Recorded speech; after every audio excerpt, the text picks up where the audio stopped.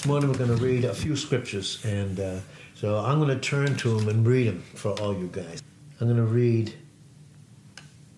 in certain portions, and then I'm going to keep it simple for us to understand, but I'm also going to bring out a few things that possibly we haven't heard, but when we hear them and God begins to correlate them, he's going to give us a beautiful understanding, because there's nothing by mistake in the scriptures, and every single bit of it is used for God's purpose. So in Revelations, the first chapter, and of course this is when John, the beloved one who would always have his head on Jesus' breast, was on the Isle of Patmos.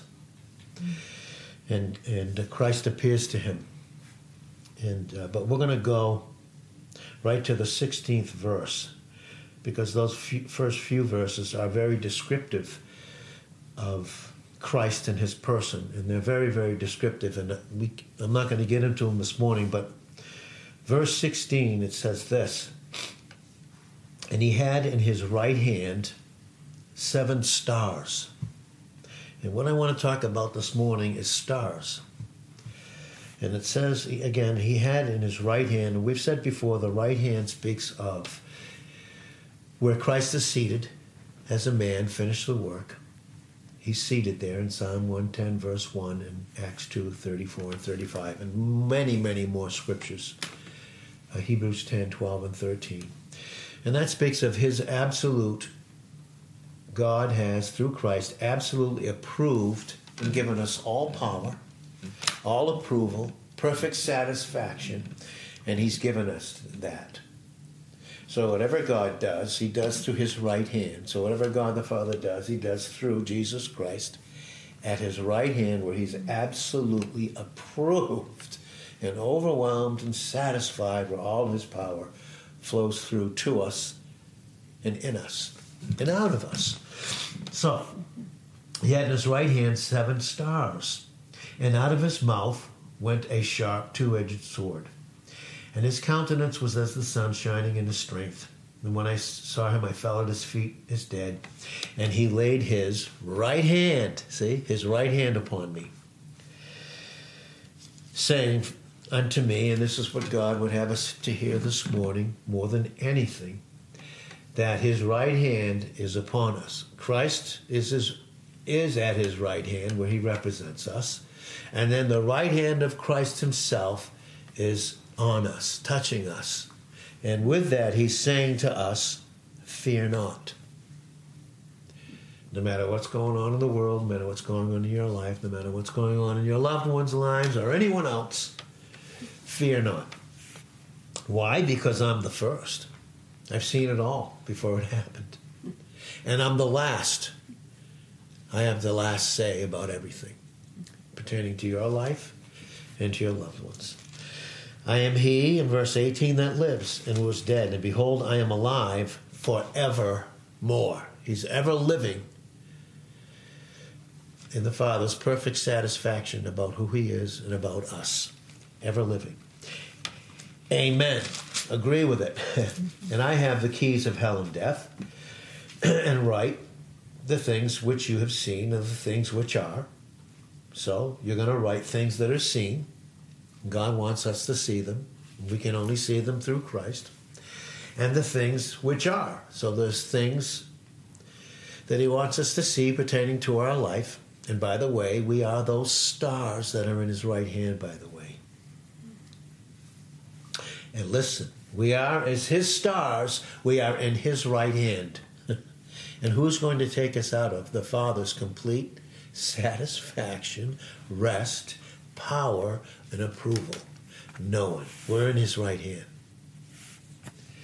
Place of absolute security and safety, far above anything. So those are things I want you to see. I want you to see them. Because those are the things which are. But the things that are seen and the things that are in my right hand. And you are in my right hand.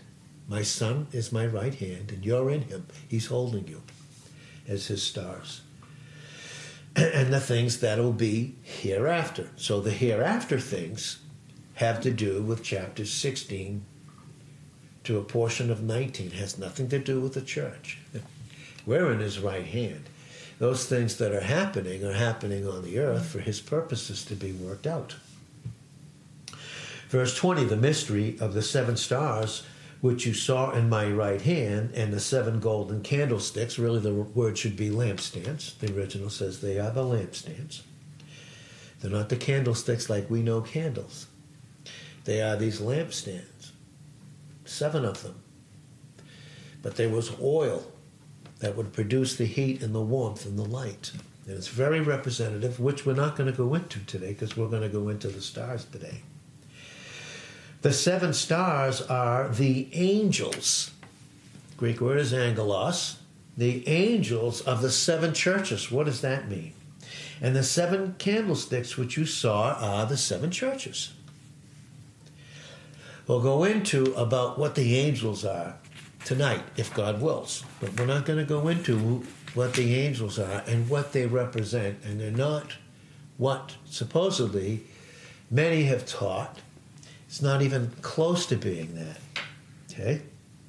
It has to do with you and I, just as much as the stars have to do with you and I. And it has everything to do with who we are, the angels and the stars. But this morning we're going to talk about the stars. Tonight, the angels and what it means. And then in Genesis, the first chapter, it says this. This is God's creative acts. This is God, Jesus Christ, in his pre-incarnate state. He's recreating the earth because it was without form and void. So Christ in his pre-incarnate state, which means before he put on his humanity, he's as the Son of God, he's creating. And here he's creating. And then finally we get to, in the creation of God, Christ in his pre-incarnate state, verse 16. And God made, and notice this, God made 2 great lights. Even before he made those lights that we think light up everything. Well, look in verse 3 of Genesis 1. And God said, let there be light, and there was light. That's before the sun, the moon, or the stars, any of it. Very interesting, isn't it? And God said, let there be light. And there was light. You remember what Jesus said in John 8, verse 12, when he was speaking to the Pharisees and speaking to the woman that was caught in adultery and speaking to his disciples and speaking very loud and clear to the Pharisees? I am the light of the world. He that walks after me will not walk in darkness, but he will have the light. Who's the light? Christ. Of life. And who's our life? Christ. So God made 2 great lights. The greater light to rule the day. That's the sun. But the lesser light to rule the night. That's the moon. And the moon has no light in itself but what it reflects of the sun. But here's what it says. He made the stars also. He made the stars also. Very interesting. Okay, now we turn to Psalm 147. And I'm going to read Psalm 147. And I'm going to read the first 6 verses of Psalm 147. Psalm 147, verse 1 says, praise you, the Lord, for it is good to sing praises unto our God, for it is pleasant, and praise is comely. The Lord does build up Jerusalem. Yes, he does. He's building up the nation of Israel. He's the one that held the earthly people. And remember, Israel, the Jews, are his earthly people. You'll hear so many times, well, the Jews, they're God's people. Well, they're his earthly people, but he has heavenly people too, and that's us, the church. But in this instance, it says the Lord does build up Jerusalem. Notice the same one who does the building up. Jesus is the Messiah, the King, the anointed King who will rule and reign over Israel on the earth. But he's our bridegroom. We are his heavenly people. That's why we meet him in the clouds of the air. That's why we're seated above in Ephesians 2:6 with him. But he's our bridegroom, and we are his bride. And oh, by the way, as far as the heavens are above the earth, so far, truthfully, is our position in him. But the Lord does build up Jerusalem. He gathers, notice it, he gathers together the outcasts of Israel. Israel has been an outcast nation since they cast out their Messiah, since they cut him off in John 1:11. Without a doubt. But he gathers together the outcasts of Israel. He's the one that does that. He does it. And here's a beautiful verse in verse 3. He heals the broken in heart. That's right. He's the one that does that. That's why Psalm 107 verse 20 says he sent his word and he healed them and he delivered them from all the destruction. So he heals the broken in heart and binds up their wounds. Wounds there really, these aren't really outward wounds. These are the griefs and the pains and suffering that are on the inside, where we can, in a sense, we suffer about ourselves and failures and sins, or for our loved ones or for others. But he binds up their griefs. Look at verse 4. He tells, this is very beautiful, he tells the number of the stars. It's very interesting.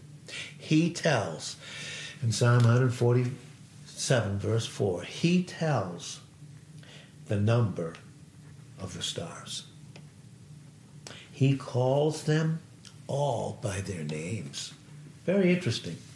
He calls them all by their names. Daniel 12. Daniel. I didn't mark you, Daniel, did I? No, I didn't mark Daniel, so I have to turn there.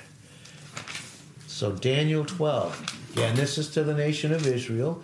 This is his dealing with them. But we can glean from it unbelievable truths from it. Daniel 12, verse 3 says this, and they that be wise. They that be wise here in the Hebrew is teachers. Those that are teachers, notice what it says, will shine as the brightness of the firmament. And they that turn many to righteousness as the stars forever and ever. As the stars forever and ever, right? He knows the stars. He calls them by name. He calls them all by name. John 10, where it talks about the sheep, it talks about Christ who's the shepherd, it talks about the porter who represents the Holy Spirit. But it says this in verse 3, to him the porter opens and the sheep hear his voice, and he calls his own sheep by name. So the stars that are in the right hand of Christ in Revelations 1:16 and Revelations 1, verse 20, that are in his right hands, are the same as those that are the sheep that he calls by name. Mm-hmm. He calls them by name, and he leads them out. He's constantly leading us out, whatever is not of him, whatever is not of his right hand, and he's leading us right back in. Verse 4 says of John 10, when he puts forth his own sheep, he goes before them. What does that mean? Well, in the same way that it means that they're in his right hand is that he's gone before. All the circumstances and all the situations and every single thing that you and I face in time in this life, he already went before. He went before. He not only went before, but he goes with us and he goes in us. And he goes before. He goes before them. So how do we know what to do in circumstances and situations? Well, we know because we're in his right hand. And when he leads us, and when we hear his voice, it says the sheep follow him. Why? For they know his voice.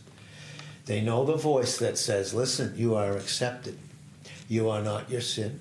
You are not your failures. You are not what someone does to you. You are not what you do. You are who I've made you to be in my right hand. That's who you are. And I want you to hear me. And I want you to know that I've gone before. I've weighed every single step that you've had to take, every single thing that you've been through. I've gone before in my love and wisdom. And not only that, I sent my Son, and he went before you in his humanity. And every single step that he took, you were in his mind. And he was preparing and going before you. And so for you and I to know what to do in situations just like the mariners and that navigate on the rough seas, and they see the stars at night, they direct them. Remember, it was a star that led the wise men to Jesus. And so the sheep follow him because they know his voice, and his voice is always one, never of condemnation. It's never of anything but edification, ever. That's the only voice we're to hear. And when we do hear that, we're like his little stars. He lights us up. And he not only lights us up for his glory, but for our blessing, but for the blessing of so many others. Because Jesus, do you remember what Jesus said in John 9, verse 4? He said, I must work the works of him that sent me while it is day. The whole time of his life was day, where he was doing it all. And then it says, the night comes when no man can work. What's the night then mean? The stars shine brightly at night, don't they? The night speaks of his absence. He said, the night, I'd done everything during the day. Everything that needed to be done was the day that I was in my humanity. And I did it all. Now the night comes when no man can work. It's not about working. And you and I as the stars are not to work, not to strive. But we simply receive what was accomplished in the day. And when we do, we shine in the night of his absence like his little stars. And I was thinking of people this morning. And I thought of everybody in this room. I really did. And you are his little star. You're his star, literally. You're the star that he lights up. In the night of his absence, we reflect him in a beautiful way. He said, as long as I am in the world, and how is it as long as he is in the world? We, his stars. We, in 2 Corinthians 4, verse 7, we have this treasure, the treasure that lights it up, that lights up people's lives. He's in us. We have this treasure in these fragile clay jars, that the excellency of the power may be of God and not of us. And when you're a light, and in Matthew 5:16, when people see the light of my Son in you, they'll glorify me. They'll glorify me. So he said, as long as I'm in the world, through my little stars, I am the light of the world. I'm the light. And when my sheep hear my voice, they're like my little stars. And I not only want to light up their light, because those stars were given, the sun, the moon, and the stars were given to divide the night from the day. And we'll always, even in the night of his absence, will live in the light of the day of what he's accomplished in us. He'll light us up. And not only does he want to desire to light us up, he just wants to light up and make himself visible in us to so many others. And that's as long as he'll be in the world. And so the sheep, in John 10, verse 14, I am the good shepherd, and I know my sheep. Oh, I know them. And I know them. They're like my little stars. And I'm known of mine. And when it's one thing for me to know my sheep, and I want them to know that I know them. And when they know that I know them, then they'll know me, and they'll light up. Then they light up, and then they will turn in type in Daniel 12 verse 3. They're like the stars. They'll light up someone's darkness, and they will turn them to the righteousness that's in them. The righteousness is not of them, but it's in them. It's Christ. They'll light them up. and show them Christ. They'll show them the Good Shepherd. Because in John 10:16, there's other sheep that I have that are not of this fold. Them also I must bring. How's he bring them? Through his stars. In the night of his absence, he's still bringing them to him. He's still the Good Shepherd. He's still the great shepherd. He's still the chief shepherd. He gets all the glory, all the credit, but we get the beautiful blessing. We do. And he's leading them to himself. Then he says, I must bring. He said, listen, no man works in the night. No, none of us are. We don't. The day is completed and finished because it was Christ. He finished it. And now he wants to give the day to us as his stars in the night of his absence. We're his little stars. We're his little stars. And he knows, as someone was saying this morning, he knows right where to place his stars, no matter what they think of it. No matter what they may think of where God put them. They're his little stars. And he knows right where to put them. Just like right where he put every star that we look up at night. He created it. He made it. Because he's gonna light up the dark sky of some people's lives. He's gonna do that. Because then they're gonna hear his voice through my little stars that I light up. They're gonna hear what I've done and what I've accomplished in their life. How I lit them up in the darkness of their life. And then others are going to hear their voice, and then there will be one fold and one shepherd. That's what he'll do. He'll bring them there. And then in 1 Corinthians 15, where Paul is beginning to speak to the church, and I have them to understand the resurrection life, and he's talking about a seed or a body. And how not till that seed dies and goes into the ground, that it brings forth another whole body in resurrection life. But then he's speaking about it, and he says in 1 Corinthians 15, verse 38, but God gives it a body as it has pleased him. God gives it a body as it has pleased him. And to every seed, his own body. And there's different kinds of seeds, like there's different kinds of bodies. All flesh is not the same flesh, but there is one kind of flesh of men, another of beast creatures, another of fishes, and another of birds. There are also celestial, these heavenly bodies, the stars, the moon, the sun. There's celestial bodies and bodies terrestrial, earthly. But the glory of the celestial is one, and the glory of the terrestrial is another. There is one glory of the sun, and another glory of the moon, in verse 41, and another glory of the stars. For one star differs from another star in glory. And what God brought to me this morning is he's created us, he's formed us as his little stars. He's made our body just right as his little star for him, Christ, to shine in and through us. And one star differs, not in the sense of the glory that's revealed, but the shape of the star. And God has given each of us a capacity to reflect his glory like nobody else can. Like no one else can. And then he knows exactly where to put those little stars. And one thing is for sure, that in Revelations 1:16, it says that he had in his hand 7 stars. 7. Why 7? Why 7? And this is and usually I don't want to get into it too much, but the whole book of Revelations is one of symbols and types.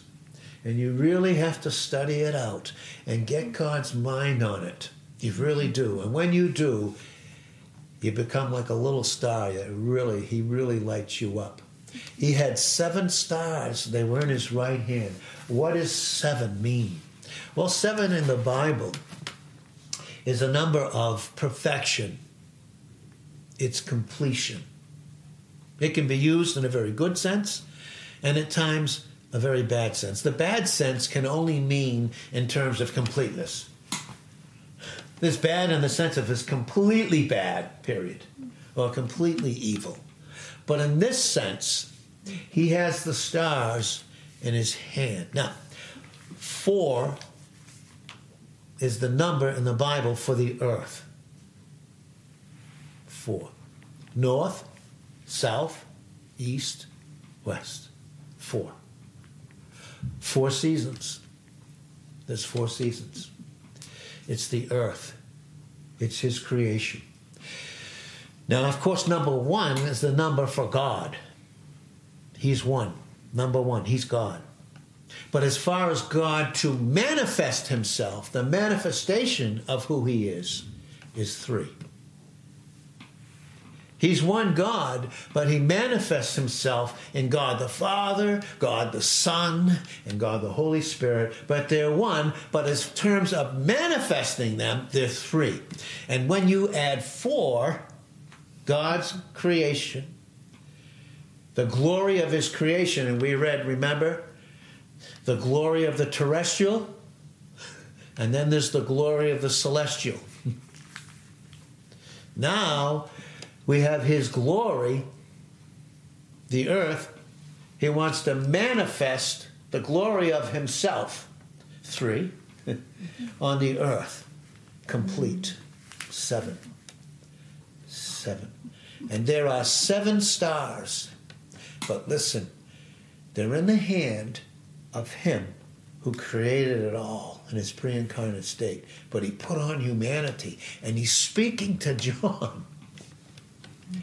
He's speaking to John, God in humanity. God manifesting himself in the perfect humanity of Jesus Christ. Manifesting himself, speaking to him, interceding for us in his perfect humanity that he took on to identify with us. And boy, I'll tell you, when we get to know those things, boy, we shine. We're not just some little old star doing some little old thing in some little old place. But he so desires us, in that sense, to shine. Nothing greater than he loving to shine in his glory in us to bless us, and then to bless others. And so, the manifestation, remember when Jesus was at his baptism in Matthew 3, 16 and 17? You'll see that.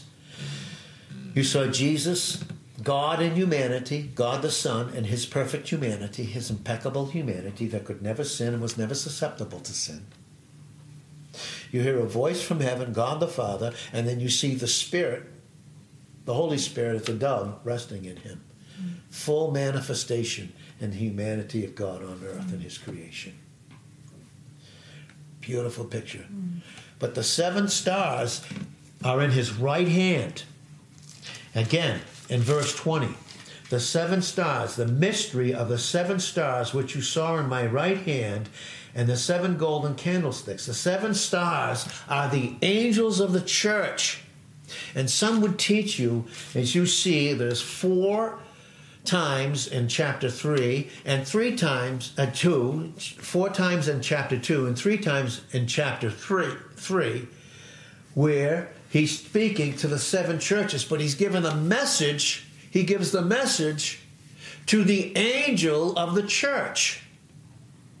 And I'm not going to get into the angel, but let me tell you, this has been represented to me that this is the pastor.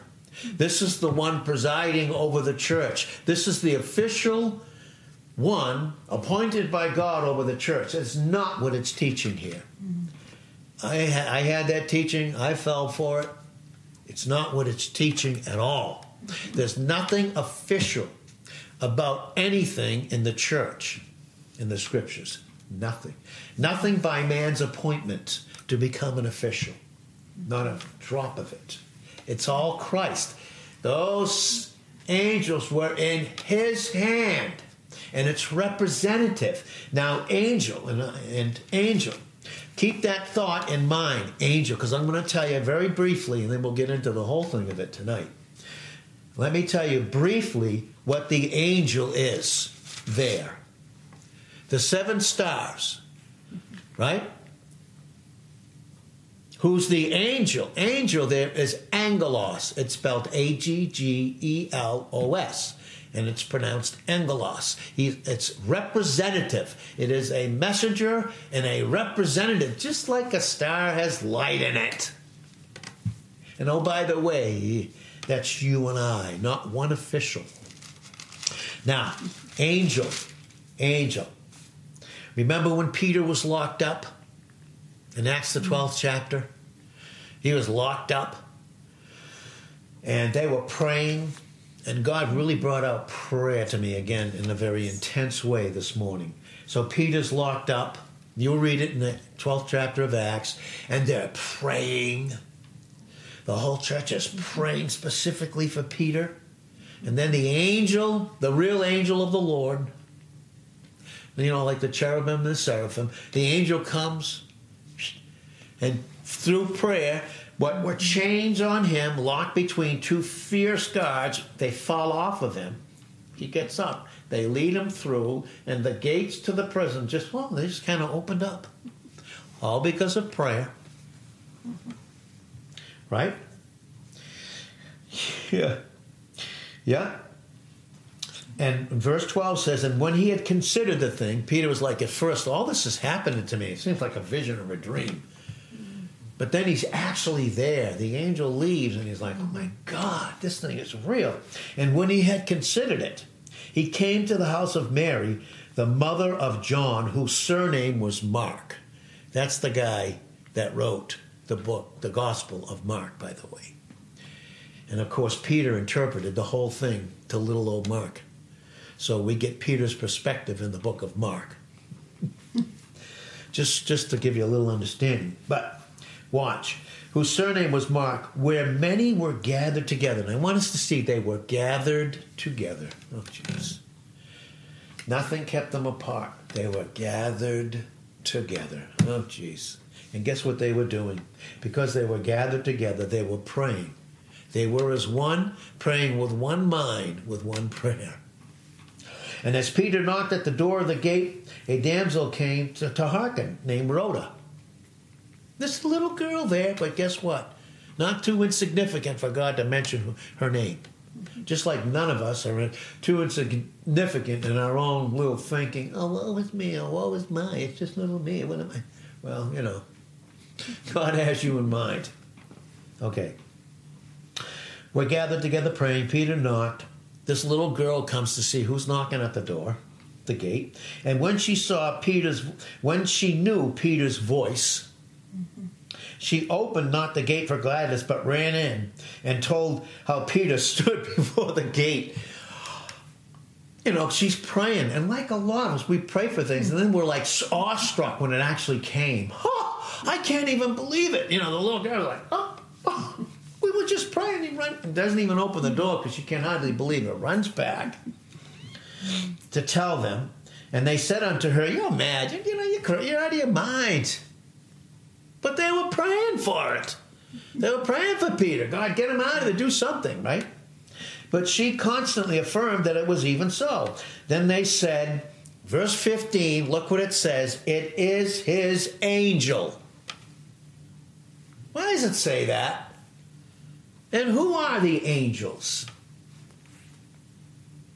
They're the angels with the 4 wings and the 6 wings? Those created beings that are a host? No, it's not. They said it's his angel. Of course, Peter keeps knocking and so forth, and then he comes in. But the point is that they said it is his what? His angel. Remember what Jesus said in Matthew 18? Okay, this is literally, I wasn't even studying any of this morning, and it was like with the scriptures, God just went, oh. I was like, whoa, okay. 18. Matthew 18. Okay, verse 6 says, but whosoever will offend one of these little ones, which believe in me, it were better for him that a millstone were hanged about his neck, and that he would drown in the depths of the sea. Woe unto the world because of offenses, for it must needs be that offenses come. But woe to that man by whom the offense comes. Wherefore, if your hand, and then it says, all about that, cut your hand off, your eye offend you, pluck it off, it's better. And those are types, and we won't get into them this morning, but they mean a lot. But verse 10 says this, take heed that you despise not one of these little ones. Don't take them lightly. Not just little kids, but little us. Because remember what John calls them all through his epistles. My little children, my little children, my little children. And he recognized himself in the eyes of God through Christ as him being a little child too. Even though on earth he was a spiritual father. But we're all his children in Galatians 3 verse 26. We're all his children in Christ. But he said, take heed that you despise not one of these little ones. For I say unto you that in heaven their angels do always behold the face of my Father which is in heaven. And some think that, well, there's an angel that represents them before God. No, it's not. It's their spirit. That's what it's talking about. Constantly. Those little ones. If you wonder what happens to all those little kids, all those little babies, all the atrocities, and every single thing that happens, guess what? Got news for you. They're with him. And they are beholding his face. Mm-hmm. Yeah. And woe to the one who does cause those offenses while they're here. Mm-hmm. You can do what you want to them, and all you do is release them to me, into my presence, before the age of accountability. They're not saved, but they are safe in my presence, beholding my face. Angel. They're angels. The angels that he's speaking to here, and we'll go into it much more tonight, are you and I. We're representative, the fullness of him. He is speaking to those that will hear him, all through him. He that has an ear. He. Is that an angel? No. No. The angels, the host of angels can't understand the things of God and things of Christ like we do. He didn't take on their nature in Hebrews 2:9-18. He didn't. He took on ours. Okay. And and that's why Paul said in 1 Thessalonians 5, verse 23, I pray God your whole spirit, your angel, your whole soul and body be preserved blameless, because we represent him, the fullness of him, and his unbelievable manifestation as his creation. Because 3 is the number of manifestation. You add it to 4, the earth, you come out with completion. Christ completed it all in so many more ways. What's going on the earth, what will go on in the heaven, the whole thing. And one of these times, this is why I want to have classes on certain things, because it takes a class just on each of these things so we can understand. So we have an understanding and we can actually understand this book. It's huge. But that's what the angels of the church are. He is speaking to whoever it is. There's a profession of the church. And there are those that truly possess it, possess Christ. And out of the midst of all those that profess, there's a few brought out in type in Revelations 3:8, the little church of Philadelphia, who will actually hear what the Spirit says to those that will hear. The Holy Spirit speaks to what? Their angel. Your angel might, to the Spirit. And where do we worship God? In John 4, verse 24, God is spirit, and they that worship him must worship him in spirit and in truth. An angel there is spirit. Mm-hmm. Not talking to some official, some pastor to give this great message to go out and tell all the rest. He's speaking to all those that will hear. You're his star. And when you and I hear him, boy, we light up. Mm-hmm. And we have something to say to people. Because it's him. Mm-hmm. But he's made himself one with us in the way that he created us to reveal the glory as his little star in the night of his absence in terms of sight, but certainly not in terms of reality. So, Lord, we thank you for the fact that we're your stars, that you made us stars. That you created us, you formed us, you made us specifically for Jesus, who created us, who saved us, to shine through us. Because this is the night of your absence, visibly. But you so desire, and you are, we become, in 2 Corinthians 3, 2 and 3, a written epistle. You're constantly, and like in Psalm 19, verses 1 to 4, or 1 to 6, how the moon and the stars are your signature. They speak of language that everybody can hear. How much more when Christ reveals himself as us, as his creation. We are created in Christ in Ephesians 2:10, where his good works, the works that he accomplished in the day that we receive, that he works in and through us to shine out to us and to so many others. We just thank you, Lord, and we praise you in Jesus' name. Amen.